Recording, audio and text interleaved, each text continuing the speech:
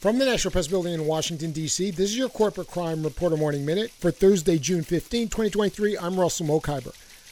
The manufacturers of forever chemicals used in products like non-stick pans and waterproof clothing knew about the dangers their materials pose more than 40 years before the general public. That's according to previously secret documents reported from Lever News.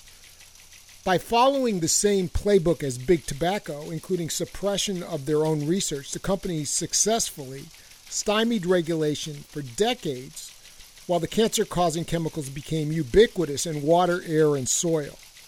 Major manufacturers are already spending billions of dollars to settle lawsuits and millions more fighting federal regulations, including landmark environmental rules proposed this spring.